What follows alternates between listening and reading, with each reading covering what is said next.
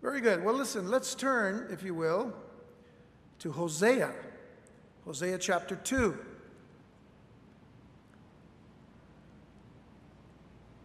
Now, a few weeks ago, we did Hosea chapter 1 and a couple of weeks in Hosea 1.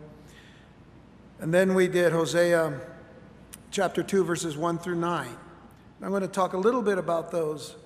Last time we did a supplement to Hosea chapter 2 and 1 because we wanted to kind of lay and establish a prophetic view of where all of this was headed. And to some extent, we're going to talk a little bit about that as we get into the rest of chapter 2 tonight.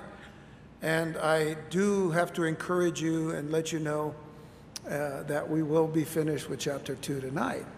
So it's not going to be dragging on like I like to drag things out a little bit, but not tonight. No, we got to finish this one up. So verses 1 through 9 of chapter 2, as we're getting ready to study the last portion of this chapter. Verses 1 through 9 of chapter 2 make up a very hopeful passage. There's a lot of hope here amid the gloom of judgment. And as we focused on the last two verses of chapter 1 last time, there was definitely a look to the future restoration of Israel and a destruction yet to come upon the enemies of God's people. And as I said, that of course is going to happen still at the end of days. But it brought to mind what was being said at the end and at the beginning of this chapter. The end of last chapter and the beginning of this one, and that is, God is actually saying, you are my people, when at one time he said, you're not my people. He said, you are my people, and I am your God. So that's hopeful enough, isn't it? It's hopeful enough that when God has to deal with us and his people, he deals strongly, as we said last time. In the fullness of truth, he did say what he said to them, very harshly, very strongly. But he also said, because of his promise in his keeping of the covenant between him and his people, that they, I should say, would one day be his people again. So Israel still was deep in sin. Let's not forget that. Israel was deep in sin, idolatry being the main reason for God's anger toward them. And so he began to liken that sin of idolatry, to adultery. The very reason why he had Hosea go marry someone named Gomer, and she was a prostitute, she was a harlot. That became the focus of the object lesson to Israel. Hosea and Gomer were the object lesson for God and his people Israel. They were to have been married to their God, and he was to be the one to provide for them and for them to trust in him. But Israel soon began to trust in other gods. And then they actually split, the whole nation split. And the nation that is being spoken of, or the part of the nation that's being spoken of, is the northern kingdom of Israel, the ones who went north, the ones who settled in Samaria and upwards up to the area of Dan, where they had an altar that they were worshiping golden calves and other gods. In fact, they were worshiping Baalim, the Baals, and we'll talk about them in a moment. And so an appeal is made and a warning is issued. Excuse me, and it is to a young elect remnant of Israel that we see God speaking at the very beginning of chapter 2. Where he says in effect to Hosea, and Hosea is to say to them, say ye unto your brethren, Ami, which is, of course, my people, and to your sisters, Ruhamah, which is, you have been granted mercy. and they are to plead with their mother. Notice, plead with your mother, plead, for she is not my wife, neither am I her husband. So there's two parts to all of this. Of course, Hosea and Gomer, God and Israel. Hosea and Gomer are the object lesson to the nation of Israel. So they are disowned by the Lord, and this is what we hear in these statements. They are disowned by the Lord as his wife, that being Israel, because of her infidelity, and grievous punishments are threatened. Of course, if God threatens, he's going to make good on his threats. But I say threats only in this particular sense, that throughout the book of Hosea, there are given oftentimes opportunities for Israel to repent. Because verse 2 of chapter 2 is also the very first plea to Israel for repentance. Plead with your mother, plead, for she is not my wife, neither am I her husband. Let her therefore put away her whoredoms out of her sight and her adulteries from between her breasts. In other words, put them away, repent from them, turn from them. This is a plea for repentance. We'll see that often in this prophecy. Well, the Lord wanted this people to do so many things. First of all, he wanted them to evaluate their own walk. He wanted them to evaluate their walk. Where was their walk today? I say today being then. Their walk, of course, was far from God. They were walking so far from God.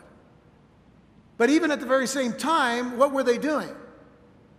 What they were doing was, on the Sabbath, they'd get together and they would do what they did on the Sabbath, and then they would go and then they would offer their tithes and all.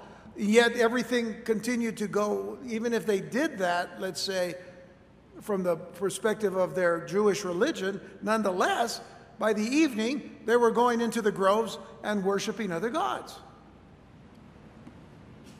So he wanted them to evaluate their walk. Secondly, he wanted them to understand that pursuing fleshly desires would never satisfy. They would keep pursuing them, and they would never get satisfied. They would seek after more, they would seek after more, they would seek after more. But if they trusted in their God, God would satisfy them in all of their needs, both physical and spiritual. Thirdly, God wanted them to hit rock bottom. Understand, that's God many times with us. He wants them to hit rock bottom to realize where they were and where they needed to be. Fourthly, he wanted them to realize from where their true blessings came. Their true blessings came from him, not from idols. And lastly, he wanted them to know judgment was coming, and their sins would be exposed. It is here that we'll pick up in verse 10. But I want to start in verse 9, because verses 9 and 10 go together. And God says, "Therefore will I return and take away my corn in the time thereof." So who was providing their food? The Lord was providing it, but they were saying it was the other gods. Therefore he says, I'm going to come and take away my corn in the time thereof, and my wine in the season thereof, and will recover my wool and my flax given to cover her nakedness. And now will I discover her lewdness in the sight of her lovers. In other words, there's nothing hidden in the sight of God. And none shall deliver her out of mine hand. Not one of their other gods, not one of their idols, not one of the whatever they were worshiping would ever or could ever deliver Israel out of his hand. I will also cause all her mirth to cease, all of their joy, all of their gladness, all of their happiness. I will cause that to cease. Her feast days, her new moons, her Sabbaths, and all her solemn feasts. Those are indications that they would actually keep the Jewish festivals. And I will destroy her vines and her fig trees, whereof she has said, these are my rewards that my lovers have given me. And I will make them a forest, and the beasts of the field shall eat them. And I will visit upon her the days of Baalim. Remember that the I am in a word in Hebrew means plural, or it's a plural statement. So Baalim are Baals. I will visit upon her the days of Baals, wherein she burned incense to them. And she decked herself with her earrings. By the way, the earrings in the Hebrew is actually nose rings. Just thought I'd clear that up. And her jewels. And she went after her lovers and forgot me, saith the Lord. So the unfaithful wife was guilty of being spiritually blind. That's verses 9 and 10. Spiritually blind.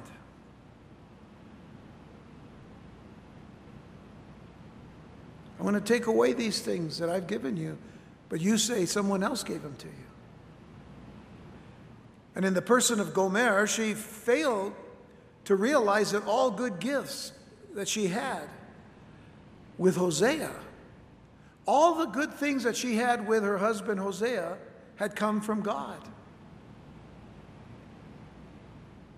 She ignored and turned away from the Lord and from her husband, giving herself and her gifts to other lovers. And in Israel's case, the adulterous people also refused to acknowledge that all good gifts come from the Lord. Every good gift comes from God. So instead of giving their tithes of thanksgiving to God, they gave their offerings to the idols of this world, in particular to the false god Baal. And as we said some time ago, of course, the god Baal had to do primarily with procreation and prosperity, the harvest, being the one that they would pray to so that they would have good harvest and all, while it was actually the God of Abraham, Isaac, and Jacob that poured the water forth from the heavens to water the ground, to bring their crops. And this is why he says, I'm going to come and I'm going to take my crops back and my vineyards back and my wool back. And they were going to become destitute because they had stopped acknowledging their God as the one who was the true and living God. And what would these idolatrous people suffer in God's judgment? Well, they would certainly be deprived of God's care. They would be deprived of God's provision, losing even life's necessities, just basic food and clothing. The basic things that we ourselves have, whether we have what we want, that's not the issue. God has blessed us if we're clothed, if we have a place to lay our head, if we have a place to eat, or we have something to eat, whatever little or however much,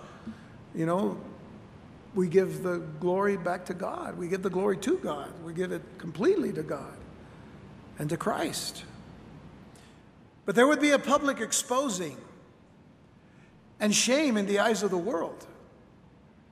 And this is what is being said in this passage that we just finished reading, that it would be making it hard for Israel to have good and supportive allies. And it's not really as if they needed allies because they had God. And the same thing goes back all the way to the very beginning of the nation of Israel, when God was their king. And the people, and of course this was in the time of the judges, and the people began to cry out and say to Samuel the prophet, he said, we want a king just like all the other nations. God is saying, you want a king? I'll give you a king.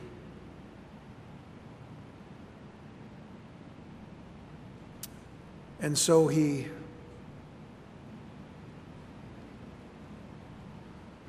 appointed Saul to be king. And we know what happened after all of that. Saul was anointed by Samuel. But it's interesting that the flask that he used was a flask that was made by man's hands. Eventually, when God anointed David to be the true king of Israel, he used the horn of a ram made by God himself to anoint David. So we see how Israel had become so dependent upon world relations. Still, by exposing them and shaming them in the eyes of the world because of their great sin toward God, it made it hard for them to have these good supportive allies, which would also make them extremely vulnerable to attacks.